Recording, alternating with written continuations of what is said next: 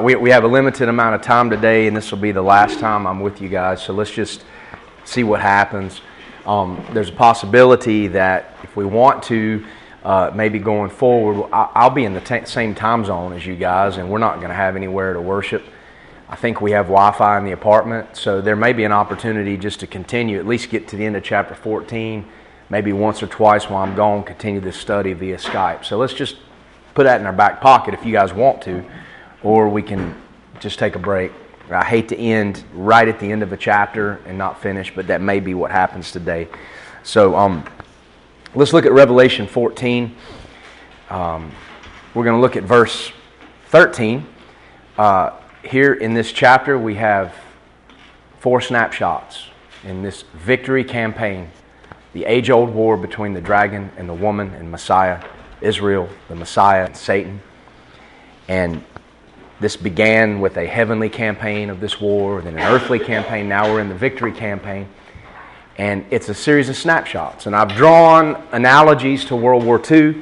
We talked about the snapshot of assembly, the snapshot of judgment, and there at the end of last week we got into the third snapshot, verse 13, which is a snapshot of rest. This victory declaration. Go ahead and rest.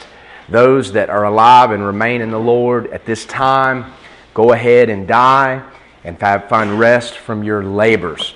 It's kind of like the comparison I drew was to the New York Times headlines involving the end of World War II. How victory was announced and the American people were told to celebrate technically before the war was over, both in the European and the Pacific campaigns.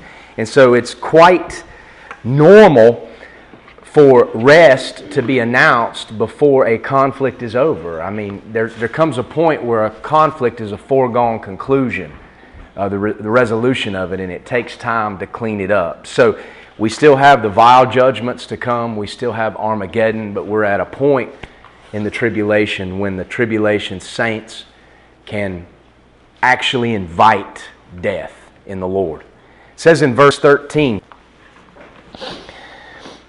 Y oí una voz del cielo que me decía... Oh, I'm sorry, guys. I'm using my new bilingual Spanish-English Bible.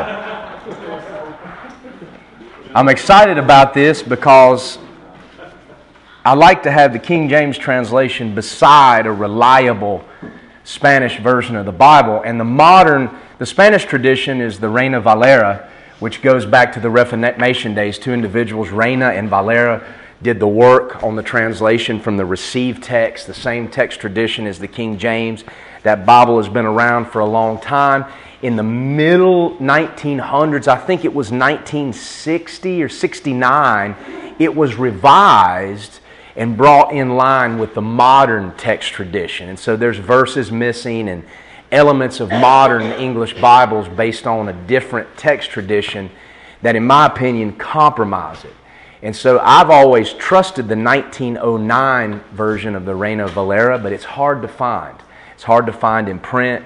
It's hard to find online. It's even hard to get as an app on the phone. There is one, but it's hopelessly outdated, and it doesn't work very well with the latest iOS. And so in 2010, a Dr. Gomez actually took the 1909 Reina Valera and revised it. It's called the Reina Valera Gomez. And it was done to bring it in line with the received text tradition and what that underlines the King James Bible. So it's a good solid translation into the Spanish that we can trust. And I'm excited to finally get a copy of the Reina Valera Gomez with the King James Bible. I found this online, and I'm hoping that if my Spanish goes south when I try to preach or share the gospel in a public setting in South America this summer, I know I can at least stand in the plaza and read the Word of God in Spanish and know that it's trustworthy. And so I can read Spanish, and that will be my default. If we want to declare the Word of God, I'll just start reading. So I'm excited to be able to have a good, solid translation, and it's real nice. So I got to remember to stay on the English side of the column here this morning. Verse 13 of Revelation 14, And I heard a voice from heaven saying unto me, Write, Blessed are the dead which die in the Lord from henceforth. Yea, saith the Spirit, that they may rest from their labors, and their works do follow them. To die in the Lord may be a sorrowful thing for those left behind, but it's not a worldly sorrow. We don't have to sorrow as those that have no hope. And to die in the Lord is to find rest. It is enter into rest. And our works do follow us. And God remembers the works that were done with improper motives, the works that were not sourced in the things of God. And He does remember the things we did do with a pure motive, regardless of the results. If we labored to minister to somebody in the body of Christ and we did it with a pure motive, and then that person went and betrayed us and spoke all kinds of lies about us, God knows. And those works do follow. And so this is talking here about the tribulation saints who are persecuted and martyred. But the application is to us as well. To die in the Lord is not something to fear. Rest is possible long before there is official victory. We're not at the end of the tribulation. We've still got the vile judgments. God's going to gather the nations to the place called Armageddon in the Hebrew tongue, or Har-Megiddo, which is on the sign when you go there today in Israel at the Tel of Megiddo, the place of Megiddo. And so there's still things to be done, but we're at a point where there's no reason to fight, no reason to flee. Just you're blessed if you're counted worthy to die in the Lord. And this is not unusual in this invitation prior to the vile judgments. We talked about World War II, but we see an interesting thing with the American Civil War. I'm kind of a Civil War buff. A civil war is a war linguistically. The terminology refers to two competing factions that are fighting for control over a single government. Technically, to refer to the war between the states as a civil war is incorrect. The southern governments were not fighting to control the Union. They weren't fighting to control Washington, D.C. They wanted to leave the Union. They wanted to have their own independence because of the cultural similarities, the economic similarities, and just a different culture, different values. We see that today when we look at political maps and the electorate. But it was a war for independence that sadly failed. Prior to the American Civil War, the United States were always referred to in the plural. The United States are, fill in the blank. But ever since the Civil War, that's changed. It's no longer thought of as a unity of states. It's as a church would be, a body of believers. It's the United States is. And as a result, our central government has grown more and more and more in power to the mess we have today. So God is sovereign. It's a sad thing. But my ancestors fought for the South. They didn't own slaves. They had a different set of values. They tried to protect their farms and their lands from an invading army. But on April 9th, 1865, General Robert E. Lee and the Army of Northern Virginia surrendered at Appomattox Courthouse to General Grant and his Union Army that had surrounded them at Petersburg, and the siege had become so overbearing that Lee's troops attempted to flee and get down into North Carolina and unite or hook up with General Johnston and his huge army from the south. But they were surrounded, and to relinquish further effusion of blood, Lee decided to surrender. We often think of April 9th, 1865 as the end of the Civil War. It wasn't the end of the Civil War. Appomattox, Lee surrendered the Army of Northern Virginia. General Lee was not the Confederacy. It's often been said that Robert E. Lee surrendered the Confederacy. His wife, who was related to George Washington, said, "Last time I checked, my husband's not the Confederacy." He surrendered his army. But when Appomattox took place, it was a time where there was, generally speaking, as far as the northern people were concerned, we can relax, this war is over. It was just a matter of time, but it wasn't quite over. April 26th, almost 3 weeks later, it took 3 weeks for General Johnston's armies to surrender to Sherman at a little place called Bennett Place here in North Carolina. On the way to Raleigh, there's a little log house. I think it's Alamance County, I may be wrong, where General Johnston surrendered 100,000 men. There were still 100,000 men engaged in service 3 weeks after Appomattox. To General Sherman, it was the armies of the Carolinas, Georgia, and Florida. What's interesting is that Sherman and Johnston were mortal enemies on the battlefield, but they had great respect for one another. In fact, when I believe this is correct, when General Sherman died some years later, Johnston went to his funeral, and it was a cold, very cold, rainy, gloomy day, and out of respect, he removed his hat for the entire service to show his respect for General Sherman, and as a result, he caught pneumonia and ended up dying, but had no regrets. So there was a different set of a level of honor in that day and time that there is completely absent from our government today. May 4th, 1865, the Confederate armies in Alabama, Mississippi, and East Louisiana, under a son of a former U.S. president, surrendered. 10,000 men. Richard Taylor was the son of the President Zachary Taylor. He was a Confederate general. But it wasn't until May 4th that 10,000 additional men surrendered. May 5th, another 4,000 surrendered at Citronelle, Alabama. May 9th, it wasn't until May 9th, a month later, that President Johnson declared that the armed resistance was ended. So, there was another month that went by. May 10th, the next day, the President of the Confederate States, Jefferson Davis, was captured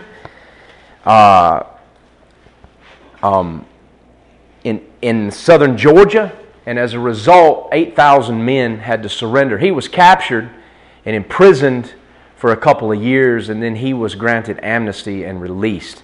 There's places around America today where liberals and millennials and racist people are clamoring to have statues that honor honorable men taken down. Jefferson Davis is one of those men. He was a true American hero. And his service to the country far predated the Civil War. And it's just a shame at the ignorance of people today that can't appreciate heroism, that can't appreciate difficult decisions that people have to make. There are times when we have two ways we can go, and it's very difficult to know what is right and what is wrong. And ultimately, we have to choose what is best based upon the knowledge that we have. And a man of honor makes that decision. He doesn't waffle, and when it doesn't go the way he thinks it should go, he stands by it and there's no regrets. There are people that do that. And 18 months ago, I was faced with a very difficult decision where Esther was concerned. I was being told things that were happening in Minnesota. I didn't know what the truth was. I tried to talk to these people. I tried to find out what was going on while I've got in one ear her own father telling me, please don't let her go back up there. Esther saying, please don't send me back up there. I frankly didn't know exactly what the truth was. But I was in a position I had to make a very difficult decision based upon the knowledge I had. And in doing that, it cost our ministry financially and it cost us relationships. So if our motivation was financial, or if our motivation was to please supporters, we wouldn't have made that decision. But we sacrificed, and God knows what our motives are. And despite what's happened, I don't have any regrets. I stand by the decision we made 18 months ago, and I believe the church can do that as well. And honor is when you make difficult decisions with a pure motive, and when it doesn't go your way, you remain honorable. And we can learn that from people like Mr. Davis and others that are being maligned today by people who don't even know history. Davis had 6 or 7 children. Most of them, except maybe 1 or 2, survived him. Very difficult life. He had medical problems. He had a nerve problem in his face that caused great, great pain. He didn't ask to be made the President of the Confederate States. When the Union dissolved, he left Washington and went home to his plantation in Mississippi. Prior to the Civil War, Davis was a Mexican war hero. He married the daughter of General Zachary Taylor, who would later become a U.S. president. His father-in-law did not like him. His father-in-law was against that marriage. When everybody else approved, they got married anyway, and his wife died of malaria not long thereafter. And it was kind of interesting that when the Mexican War came along, Davis had to serve under General Taylor in the Army. And Davis was a hero at the battles of Buena Vista and Monterrey. He literally held back single-handedly an entire regiment of Mexican troops. And it forced the general to say, you know what? My daughter was a better judge of a man than I was. And so he was a close, he was a relative of a former U.S. president under Franklin Pierce. He was a Secretary of War. Anybody ever been out to southern Arizona or southern New Mexico? You know, at a map, you've got a little block down here on the map of New Mexico, and it's kind of like, what's that? Why is there a block there? And then Arizona's got a bottom part. Instead of being a square like some of the other states out there, there's a bottom part that follows a river. That land was acquired in something called the Gadsden Purchase, which was I think the 1830s, where the U.S. wanted to secure a route where they could build a railroad from California to the east. And because of the terrain, it needed to go south of the Gila River to the Rio Grande. And so it was Jefferson Davis, who was the Secretary of War, who negotiated the purchase of that land from Mexico for the United States. And so it was the last official purchase. I'm not going to get that correct because Alaska was purchased later, but on the U.S. mainland, it was the last official acquisition of territory. And so all the people living in southern Arizona, south of the Gila River, and in that little block of New Mexico ought to be thankful for this man that they want to tear down from the town squares. So, we're talking about a genuine American hero who had to make difficult decisions. He was captured, but he was eventually vindicated. And he was freed, no charges. He dressed up like a woman to flee because, and he got a little ways down the road, but they caught him. I guess I'd do what I had to do to try to get out of Dodge as well. But he wasn't captured until May 10th. Jefferson is a hero, God-fearing man. More honor in that man's little finger, in my opinion, than in any senator or congressman that sits in Washington, D.C. today. Any one of them. And it's sad that we don't have heroes and men of honor and consistency like that today. Notwithstanding, God knows, the motto of the Confederate States of America was a Latin phrase, Deo Vindici, which means God is our defender. And I think that ought to be our motto when we make difficult decisions based on the Word of God. God's our defender. May 11th, 7,500 Confederate troops have to surrender in Jacksonport, Arkansas. May 12th, another 3,400 men in Kingston, Georgia. And the last battle of the Civil War wasn't until May 13th, more than a month after Appomattox Courthouse. And guess what? It was a Confederate victory. It was a Confederate romp. The first battle of the Civil War at Fort Sumter was a Confederate victory. The last battle of the Civil War, May 13th, at Palmito Ranch near Brownsville, Texas, was a Confederate victory. They won the battle, but then they figured, well, I guess we'll just disband and go home because it doesn't matter. There's nobody left. So it's just strange how history plays out. But May 13th, more than a month later, they were still fighting. It was a Confederate victory. June 2nd, the formal surrender of the Army of the Trans-Mississippi, 43,000 men. 43,000 men didn't surrender till June 2nd. And then it wasn't until June 23rd that there was the last surrender of a significant sized Confederate force. It was under a general by the name of Stand Watie, who commanded the Cherokee Mounted Rifles. These were Native Americans that fought for the South. This happened at Fort Towson. They just gave themselves up. This man, Watie, had been hunted for a long time. He was known even by his enemies as a very bold and brave fighting man.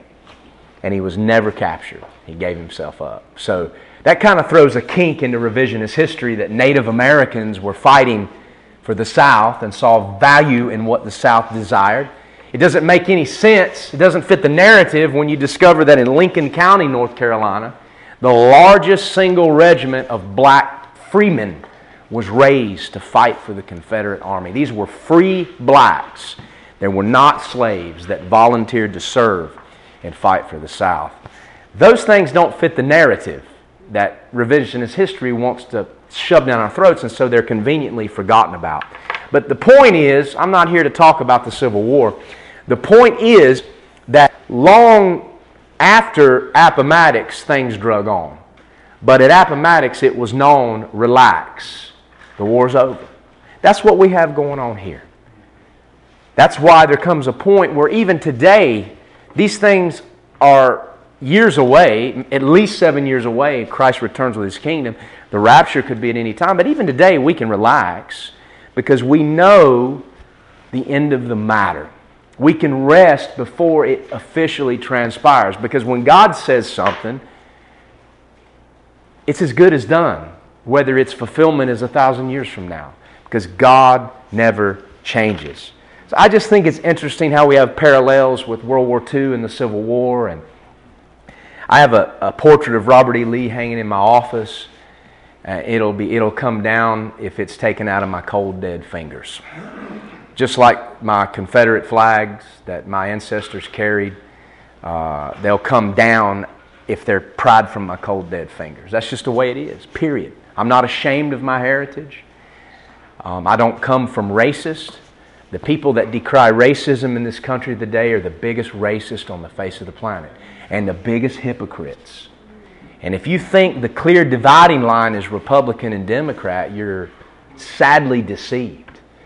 This fool who chairs the Senate Intelligence Committee, I'm sad to say, I voted for him on November the 8th.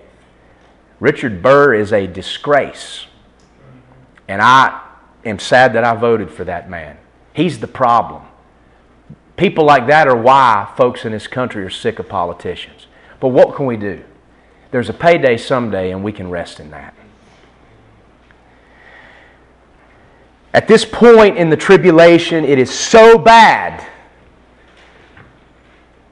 and the end is so near that the saints, the tribulation saints, don't have to hold on any longer. Death in the Lord is welcome rest. I think there are some passages that highlight this and are consistent in Scripture that we tend to forget when it comes to the death of a loved one who dies in the Lord. There's nothing wrong with tears and sorrow, but we have to understand that the sorrow is not like those that have no hope. And at some point we have to move on and strengthen the things that remain and rest in the promises of God. Let's just look at a couple passages of Scripture. Bob, if you'd read Isaiah 57:1, Daniel, 2 Corinthians 5:8, and Gene, I'll have you read Hebrews 11:13 through 16. Just go ahead whenever you're ready. The righteous perisheth, and no man layeth it to heart, and merciful men are taken away. None considering that the righteous is taken away from the evil to come. The righteous perish, and everybody thinks, what a terrible thing. But God says, you don't even take time to consider that sometimes when the righteous die or perish, I'm delivering them from evil days to come. King Josiah was one of the most righteous kings in all of Israel's history. He loved the Lord God with all his heart, soul, mind, and strength. He was younger than me when he died. He was in his 30s. Oh, how terrible, and the people mourned. And I believe what Isaiah has written here is in that context, that historical event. Man, sometimes God is merciful and delivers us from evil days to come. There's a lot that's transpired in this country since my grandfather died. Praise God, he hadn't had to sit around and be kept out of the presence of the Lord to see this mess. 2 Corinthians 5:8. We are confident, I say, and willing rather, to be absent from the body and to be present with the Lord. To be absent from the body is to be present with the Lord. That's Paul's confidence. There is no soul sleep, as some false teachers teach. The body sleeps. When the Scriptures in the New Testament refer to those that have fallen asleep, it's talking about the body. The body's one day resurrected and made into a new body, but the soul doesn't sleep. To be absent from the body is to be present from the Lord. It's possible for the soul to be absent from the body. Witchcraft is involved, and the New Age is involved in that stuff all the time. But to be absent from the body in the Lord is to be present with the Lord. And that's rest. We don't have to worry what happens in the next election. If the Lord takes us home, we don't have to worry about it. And in a sense, maybe we should model that in our church with the difficult decisions we have to make, where we have to withdraw ourselves, where we have to turn another matter over to the Lord. Maybe we need to think like those who are with the Lord now and don't have to concern themselves. Maybe we can practice that now by not concerning ourselves with it. You know, somebody asks a question, well, why didn't you send this back? Or why didn't I get this? Don't respond. Just ignore it. We don't have to worry about that anymore. Praise God, we don't have to worry about Esther Roy anymore. There's relief in that. There's plenty of people out here serving the Lord that we can focus on now. I praise God that I don't have to worry about Ricky Springer anymore. Seriously. I'm tired of it. It comes a point where it's hard to keep lifting people up. I don't need that. Let's move forward. I pray God these people get right, but it's not my problem anymore.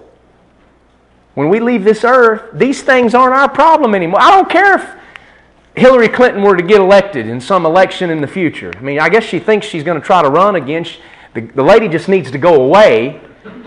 But she's not. But if the Lord takes me home, I don't care anymore. Let's think about these things even now. Hebrews 11:13 through 16. These all died in faith, not having received the promises, but having seen them afar off, and were persuaded of them, and embraced them, and confessed that they were strangers and pilgrims of the earth. For they that say such things declare plainly that they seek a country, and truly if they had been mindful of the country from whenceforth they came out, they might have opportunity to have returned. But now they desire a better country, that is, an heavenly, wherefore God is not ashamed to be called their God, for He hath prepared for them a city. Do you think anybody that's seen the other country wants to come back? No. These men of faith and women of faith died in faith. And when they died, they looked for a better country, even beyond what was promised here on this earth. And the Bible says that they considered themselves strangers and pilgrims. As believers, we are strangers and pilgrims. If people claim to be a church and they're so tied to this life, and it's all about building an earthly kingdom, then they're not a stranger or pilgrim, and their sights are not on that heavenly country. And I believe they've betrayed themselves, or in that good old English word, bewrayed. To betray is to reveal by telling. To bewray is to reveal by showing. They bewray themselves to what they really are. I was reading this morning where once again, it's the United Methodist Church. I mean, surprise, surprise. They have ordained a deacon somewhere that's not a man or a woman. They're first non-binary, or binary, I don't know what they call themselves. This Cretan claims that she's both a man and a woman, and she likes to be called M and referred to with the pronoun they. And this just progressive, tolerant Methodist church has ordained her as a deacon, or whatever it is, ordained they as a deacon, and have sent them out to preach the gospel and to build up the church. And the whole thing was just man-centered, earth-centered. These people don't have a clue about what it is to be a stranger or a pilgrim in the earth. These people deserve each other. These people don't know Jesus Christ. These people will suffer the wrath of God in eternal hell, fire and brimstone and damnation forever, lest they repent. There are no binaries or non-binaries or whatever the heck these people call themselves in heaven. There's not. There's no homosexuals in the kingdom of God. There's no adulterers, whoremongers, liars, unrighteous. These things aren't in the kingdom of God. These things are reaped And the blood flows into the horse's bridle, as we'll see. But I just don't know what else to do when I see stuff like that but laugh anymore. These people deserve each other. And the United Methodist Church ceased being a church decades ago. The funniest thing about the whole article I read was that it was called a church. That's the funniest thing there is. Are you kidding me? What a joke. And there's plenty of Baptist churches that are like that as well. I'm not picking on Methodists. I'm sure there's a remnant. In Thyatira, we read about long ago in this series, the unrepentant church, one of the most wicked of all, there was still a remnant in there. And so this wickedness in these echelons of denominational government still can't stamp out the remnant. We pray that the remnant comes out. When a remnant won't come out of something so defiled as that, then the Lord really can't use them. At Thyatira, the remnant was told, I'm not going to give you anything else because you can't handle it. Just hold on to what you got. But what a joke. What a place we're in today. But in the Lord, we can have rest because all will be made right.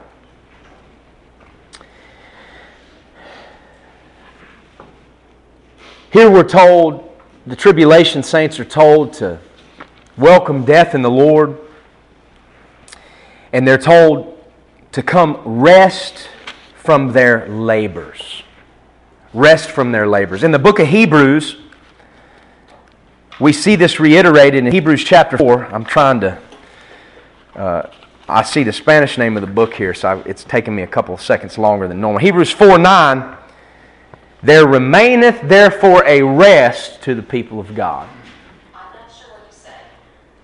I said there remaineth therefore a rest unto the people of God.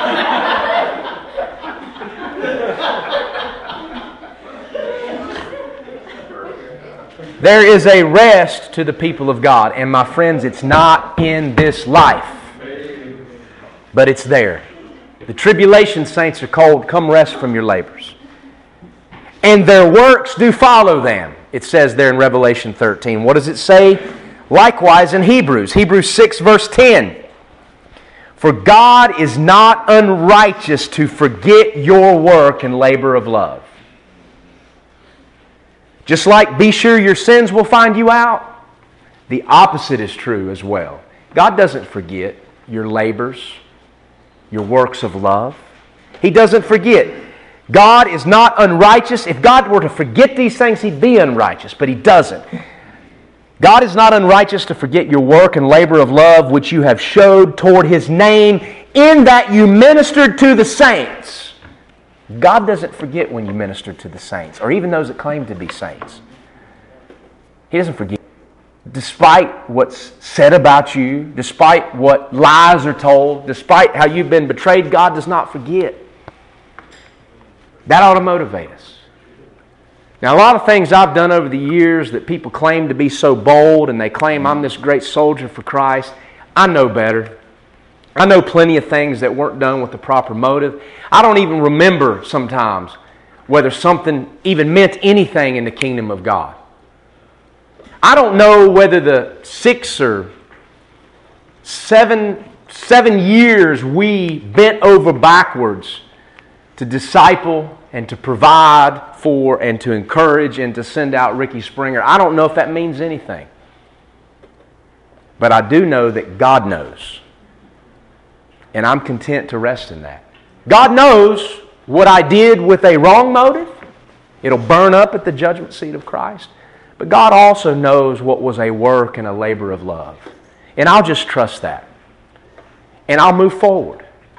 And I'll continue to serve the Lord with the knowledge I've been given to the best of my ability, and I'm going to fail many times.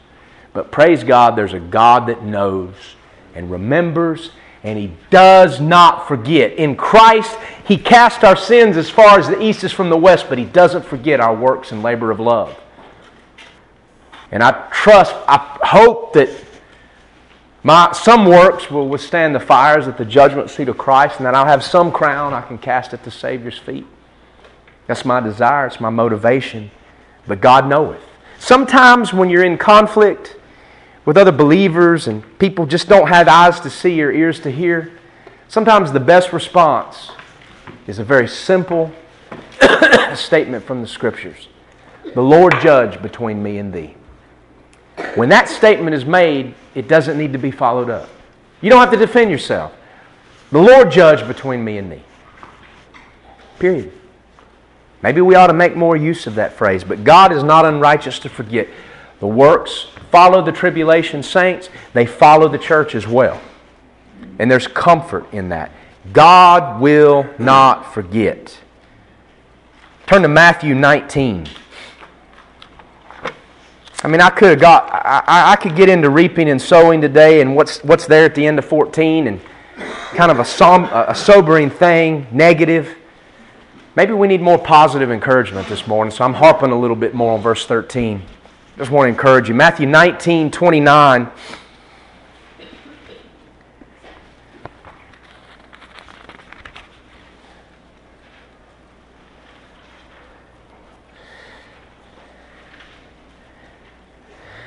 Oh, let me see here.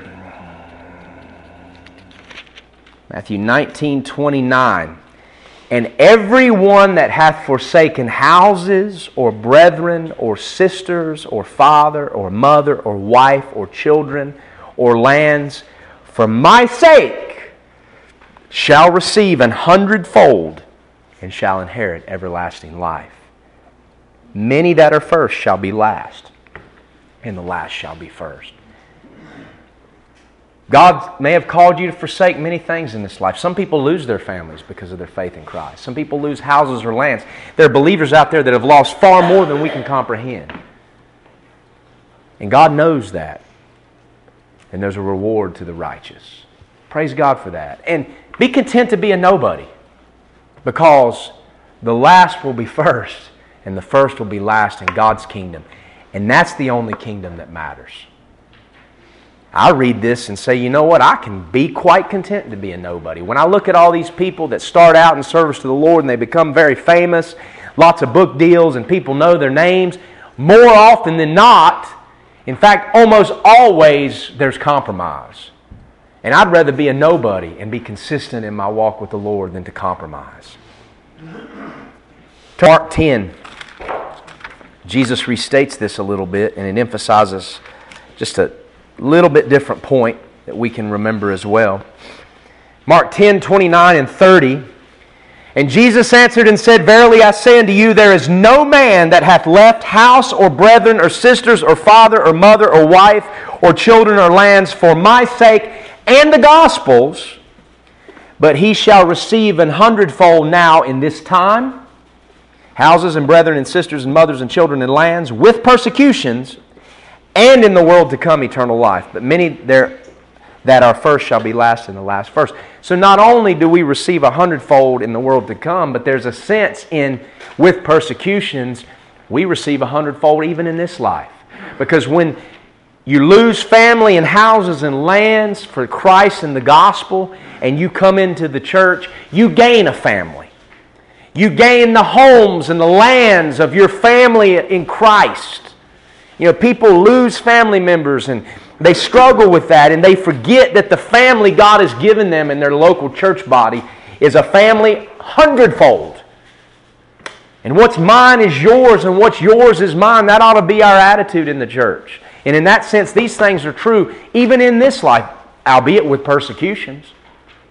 But man, we can praise God for the families and the houses and the lands we, in a sense, gain even in this life by coming into the church and being part of the family of God. That's why it's so important for your church family to be close-knit, to be willing to help one another, to share with one another, to not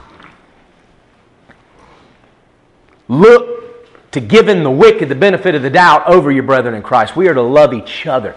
And our love for one another, our bearing one another's burdens, those things are the testimony to the world, not toleration of evil and wickedness, like the backward church says today. God does not forget, and there is a rest that remaineth to the people of God. Here toward the end of the tribulation, the saints are told, the tribulation saints are said, rest. Don't even hold on any longer. There's no reason to. Come and rest. And then after that, some terrible things happen on the earth, and it all comes to a conclusion. The rest here is like that headline in the New York Times when the Nazis surrendered the American forces. And then lots of other stuff had to happen. It wasn't until 1951 that Truman officially declared the World War II over, as far as Germany was concerned, but that people could relax long before that. We can relax even today, despite what is to come. And there is grace in that. As we go forward, we have the last snapshot of victory. It's the last one. It's verses 14 through 20. This was what I would call a snapshot of reaping. We've had a snapshot of assembly, that I drew an analogy with the assembly of U.S. troops atop the mountain, Mount Suribachi on Iwo Jima, famous snapshot worth 1,000 words. We have a snapshot of judgment. We saw that with the three angelic messengers announcing the everlasting gospel. Judgment is coming, announcing the fall of the world system and the announcement of the fall of those who worship the Antichrist, those that make up the world system in its final form. A snapshot of judgment, just like that famous photo of troops landing on Normandy Beach. It's worth 1,000 words. You don't look at that picture without thinking judgment upon Nazi Germany. Then we've got a snapshot of rest, like those New York Times headlines ending World War II, before the war was officially over. And now we have a snapshot of reaping, the fourth and final snapshot in this victory campaign. This victory campaign is chapter 14. Chapter 14 is a part of the larger parenthesis that begin with chapter 12, verse 1, and goes here to the end. After 14, verse 20, the chronological narrative picks up again. And we're here basically at the end of the tribulation. Those vile judgments happen very quick. In the narrative, the very first sealed judgment is the rise of Antichrist, going forth to conquer and to conquer with a bow but no arrow. Not the crown of authority, but the crown of a victor. And those 7 sealed judgments, we get to the 7th sealed judgment. That is the 7 trumpets. And then we get down to the 7th trumpet. And that's what is the 7 vials of God's wrath. And so we pick that up starting with verse 15. So technically, when the narrative picks back up, it's the final part of the 7th seal judgment. Everything is going as planned. Occasionally, there's a backing up and looking at the greater picture in the book of Revelation. Reaping. Let's just read these verses. I probably won't get to comment on them very much.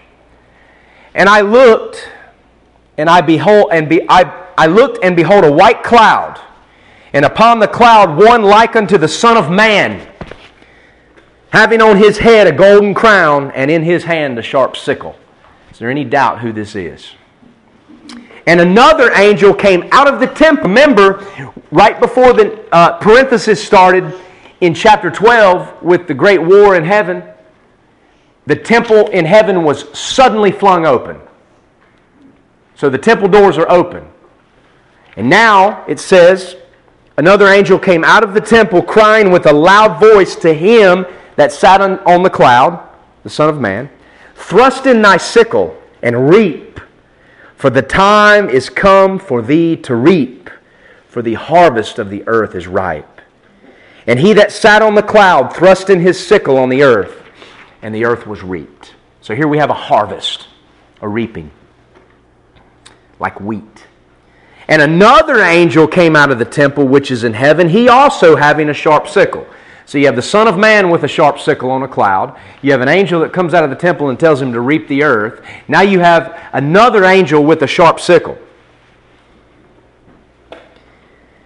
He came out of the temple. One comes out of the temple, tells the Son of Man to reap. A second one comes out of the temple with a sharp sickle in his hand.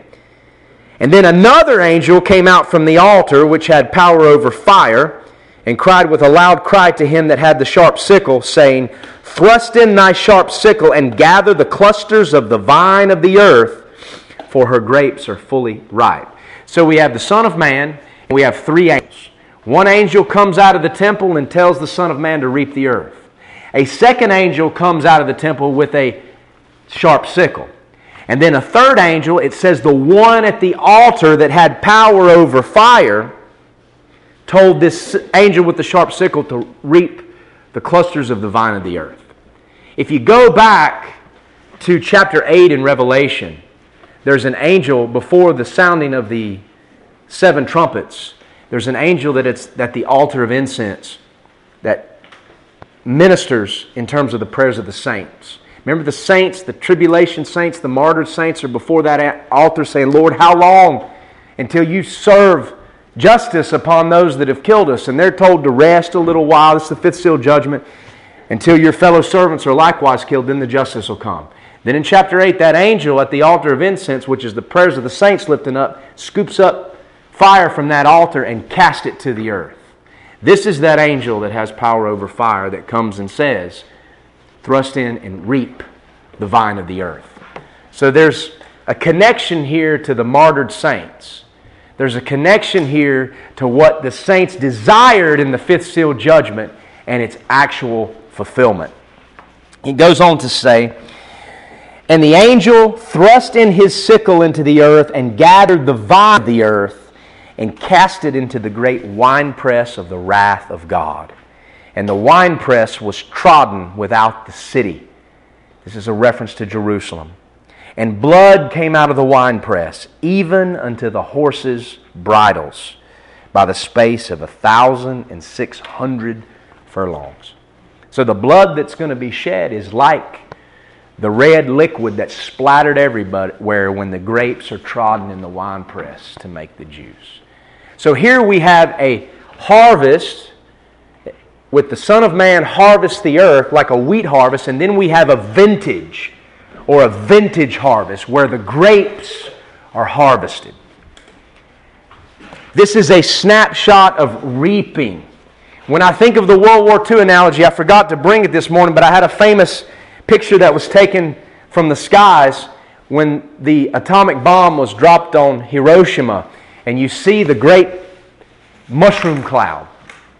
It's a famous picture. When you look of it, all I can think of is reaping. Japan reaped what it sowed when it marched across Asia, when it attacked Pearl Harbor. This was a reaping. And that's what we have here. There's 2 phases or parts of this reaping. One is a harvest of the earth, as I said. The Son of Man with a golden crown, sharp sickle. The second is the vintage harvest of the vine of the earth. And this involves an angel with a sharp sickle. I guess my question would be, and I'm going to confess that I'm not 100% sure, are these 2 reapings one and the same? The judgment of the wicked? Or what do we have here? A contrast. A contrast. One reaping is unto salvation. The other is unto damnation. And these are being contrasted. Is this 2 reapings? One unto salvation, the harvest, and one, the vintage, unto wrath and destruction? Or is it just a restatement? The destruction that is reaped here is pictured as a wheat harvest and as a vintage harvest. I guess there's several possibilities here.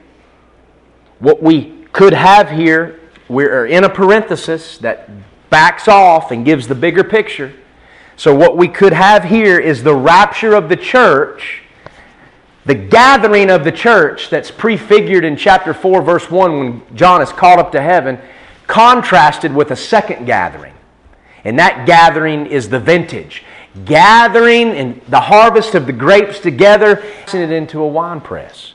When we continue to read in Revelation, we'll see that the vile judgments are designed to gather the nations into one place.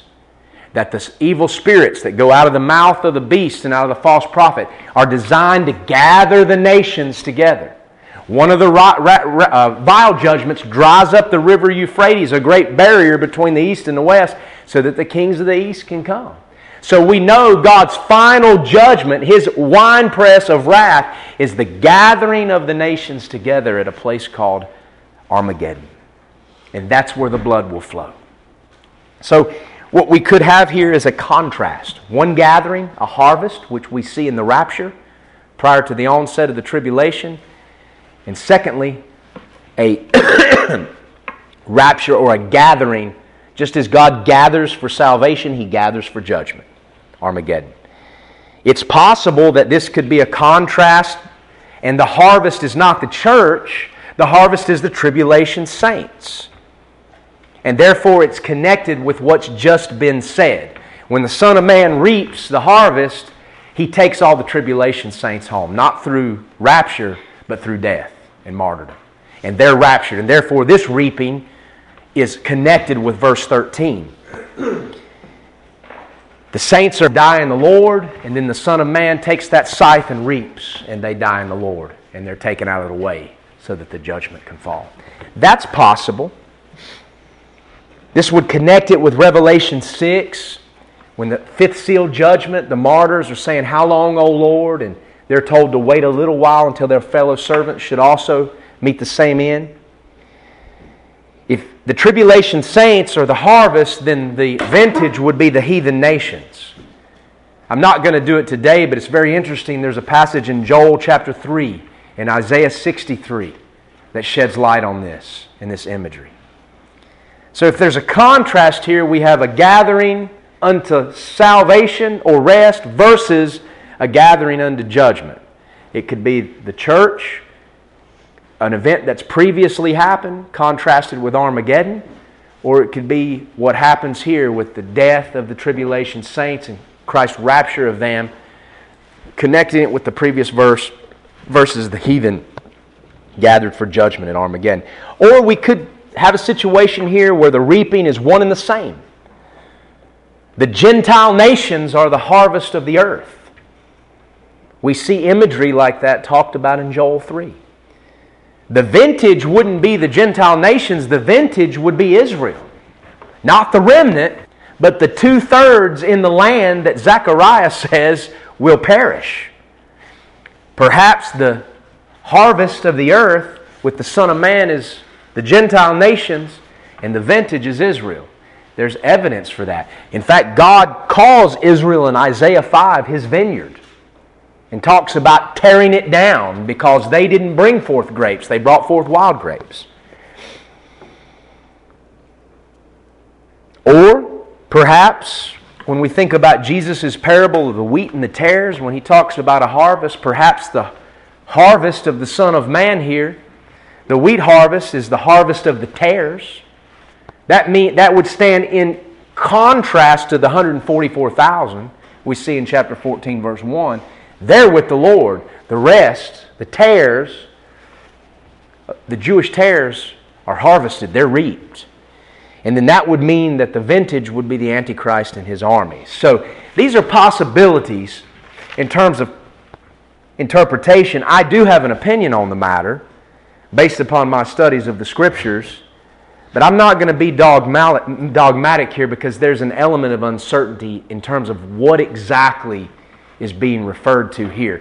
We know that Armageddon is being referred to, but why the Son of Man and one harvest and then an angel with another harvest? It's possible that there really is an element of truth in all these possibilities. The Word of God's like that. Sometimes we want to talk either or, when the truth of God's Word is both and there is no contradiction.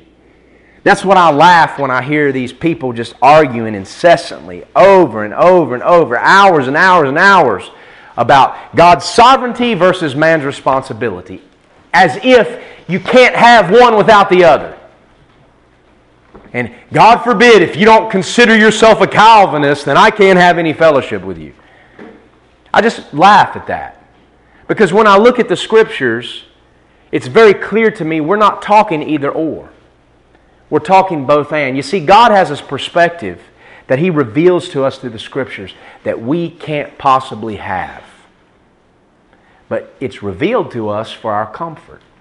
Man has a perspective, a limited perspective, that God cannot be forced to look through.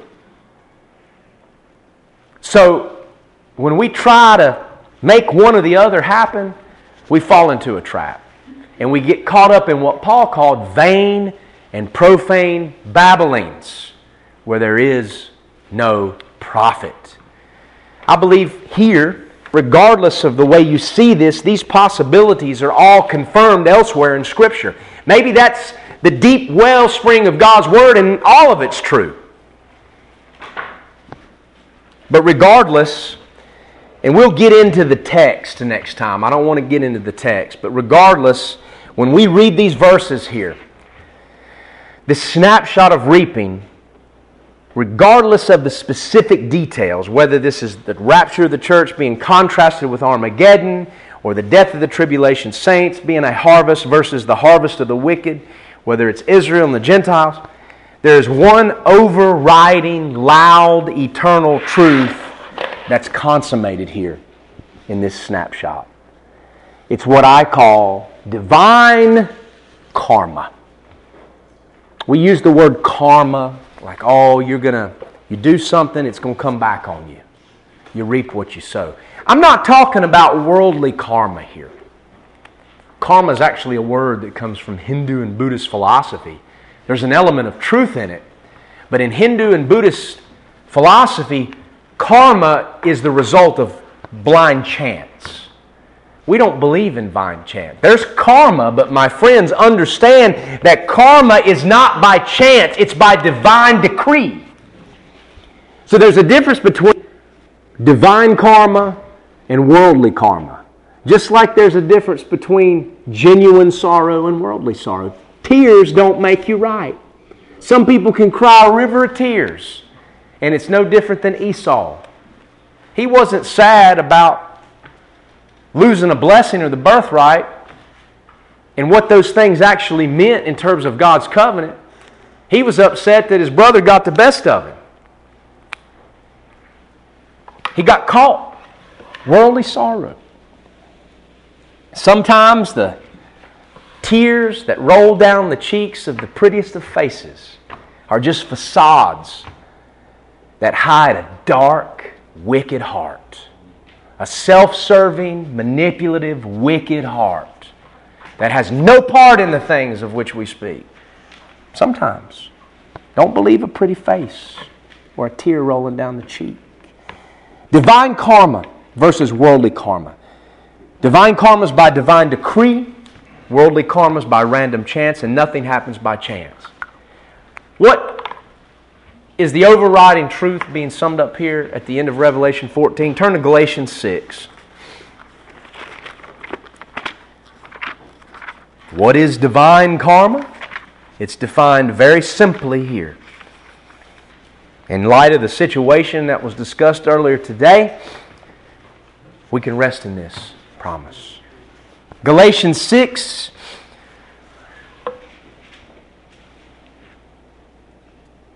verse 7 and 8. Be not deceived, God is not mocked. For whatsoever a man soweth, that shall he also reap. For he that soweth to his flesh shall of the flesh reap corruption. But he that soweth to the Spirit shall of the Spirit reap life everlasting. And I think the next verse goes with it. And let us not be weary in well-doing. For in due season we shall reap, if we faint not. Here, when the law of divine karma is promulgated to the reader of Scripture, we do have a contrast. There are two types of reaping and sowing. A definite contrast. There's a reaping unto corruption, and there's a reaping unto the things of the Spirit, life everlasting. So God is not mocked. He knows the truth.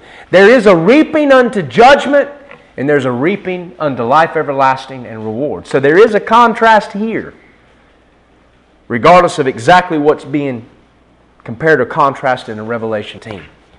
In light of what was talked about earlier today, yes, rest. Be sure sin will be found out. The lies will come out.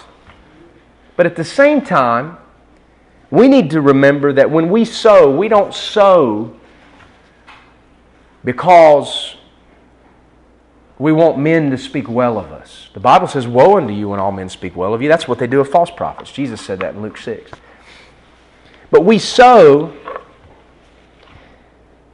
in the Spirit out of a desire to please God. And in light of this law of reaping and sowing, let us not be content just to say, well, you know what, God knows the truth, and be sure your sin will find you out.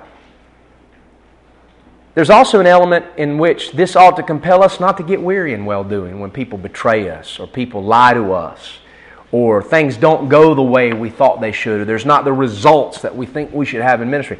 Do not be weary in well-doing, for eventually, in due season, you'll reap. Remember, God's not unrighteous to forget your works and labor of love. Don't faint. So divine karma is what can compel us not to have to justify ourselves, and it also ought to compel us not to faint, but to continue to not be weary in well-doing. This is the point of this reaping we see in Revelation 14. You're going to reap what you sow. That what you sow to the flesh, you will reap corruption. What you sow to the Spirit, you'll reap reward and everlasting life. Eliphaz the Temanite, one of Job's friends were off base in many ways, but they did speak truth as well. And in Job chapter 4, verse 8, one of his friends said, even as I have seen, they that plow iniquity and sow wickedness will reap the same. Karma. Reaping. We see this in Revelation 13. I'm almost done. Revelation 13, 9 and 10. We've already been here. When we've been told about the beast, Antichrist, that comes up and who he is in this parenthesis, and the war he makes with the saints and his attempt to overcome them and the power he has over all kindreds, tongues, and nations. In this context, the writer says, if any man have an ear, let him hear. Anytime you see that in Scripture, you need to think in spiritual terms. Wake up, listen. Listen, can you hear what's being said? He that leadeth into captivity shall go into captivity. He that killeth with the sword must be killed with the sword. Here is the patience and faith of the saints. So in this very same context, we're already given the law of reaping and sowing. You lead into captivity, you'll be led into captivity. You kill with the sword, you'll be killed with the sword. This is the patience and faith of the saints. The world says there is no God. We claim we came from a beast and animals. God's going to give a beast to rule over us. We speak our own judgment. And sometimes we can just let people say things. Let people say the lies. Let them speak the things, because God has a way of having people speak their own judgment against themselves. Remember the people of Israel complaining to Moses in the desert? You brought us out here to die in this desert. What did God say? That's fine. They just spoke their own judgment. They're going to die in the desert. Exactly what they said was going to happen is going to happen to them. And so let people lie. Let them say these things, because they're going to end up speaking their own judgment. And like the boy who cried wolf, there'll be no one there to help them. Sometimes we come to a point with people that we have to accept that we can't help them anymore. We can pray for them. We can ask God to bring them to repentance. We don't make problems for them. We don't try to make their lives difficult. We turn them over to the Lord, and we can't help them anymore. Only God can do that. And but neither are we to be those that make problems. We've got to spend our time doing what's right by the gospel and moving forward. So we don't need to be making problems and getting distracted, but neither can we help anymore. Divine karma. There is a payday someday. This is the answer to the prayers and questions that the martyred saints under the altar of incense pray in Revelation 6, the fifth seal judgment. This is their answer. When, Lord? How long? And here at the end of chapter 14, this is God's answer. When we ask God a question, He's not obligated to answer it. But oftentimes when He answers it, if we'll wait patiently, He doesn't answer it with a period. He answers it with an exclamation mark. The end of Revelation 14, reaping is God's answer to the prayers of the saints, the martyred saints. Their martyrdom guaranteed this day would come. That's why it was considered a fifth seal judgment. And God answers it with an exclamation point. I just want to end with one last verse, Isaiah 64, verse 1. Here's what the writer, the prophet, asked the Lord. He says to the Lord, "Oh, that thou wouldest rend the heavens, that thou wouldest come down, that the mountains might flow down at thy presence, as when the melting fire burneth. The fire causeth the waters to boil, to make thy name known to thine adversaries, that the nations may tremble at thy presence." The prophet longed that God would just tear the heavens and come down and make His enemies know Him. That desire has been a desire of the saints going back to the beginning of time.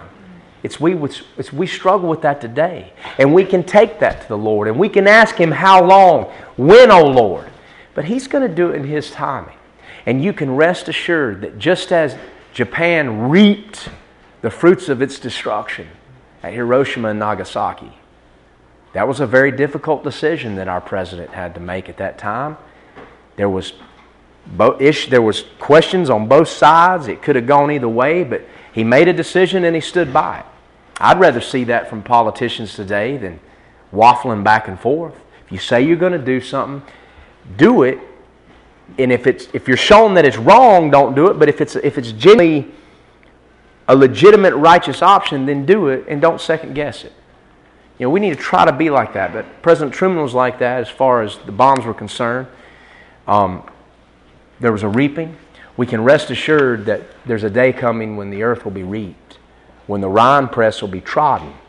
And it'll be a bloody affair. In Isaiah, it talks about this incident where Messiah comes and fights, and His garments are splattered with blood because it's so bloody. That's the God of the Bible. We may not want to hear it. The difference between our God and the God of Islam is God doesn't need us to go fight for Him and to shed blood and to reap consequences. He doesn't need us to do it. He does it Himself. And we're told to love our enemies, that vengeance is the Lord's, diametrically opposed to the death cult that is Islam. Not the same God. So we'll end there today. The next time we'll just quickly go phrase by phrase in these verses, and then we can go into chapter 15. So the lesson today is a snapshot of reaping. There's a payday someday.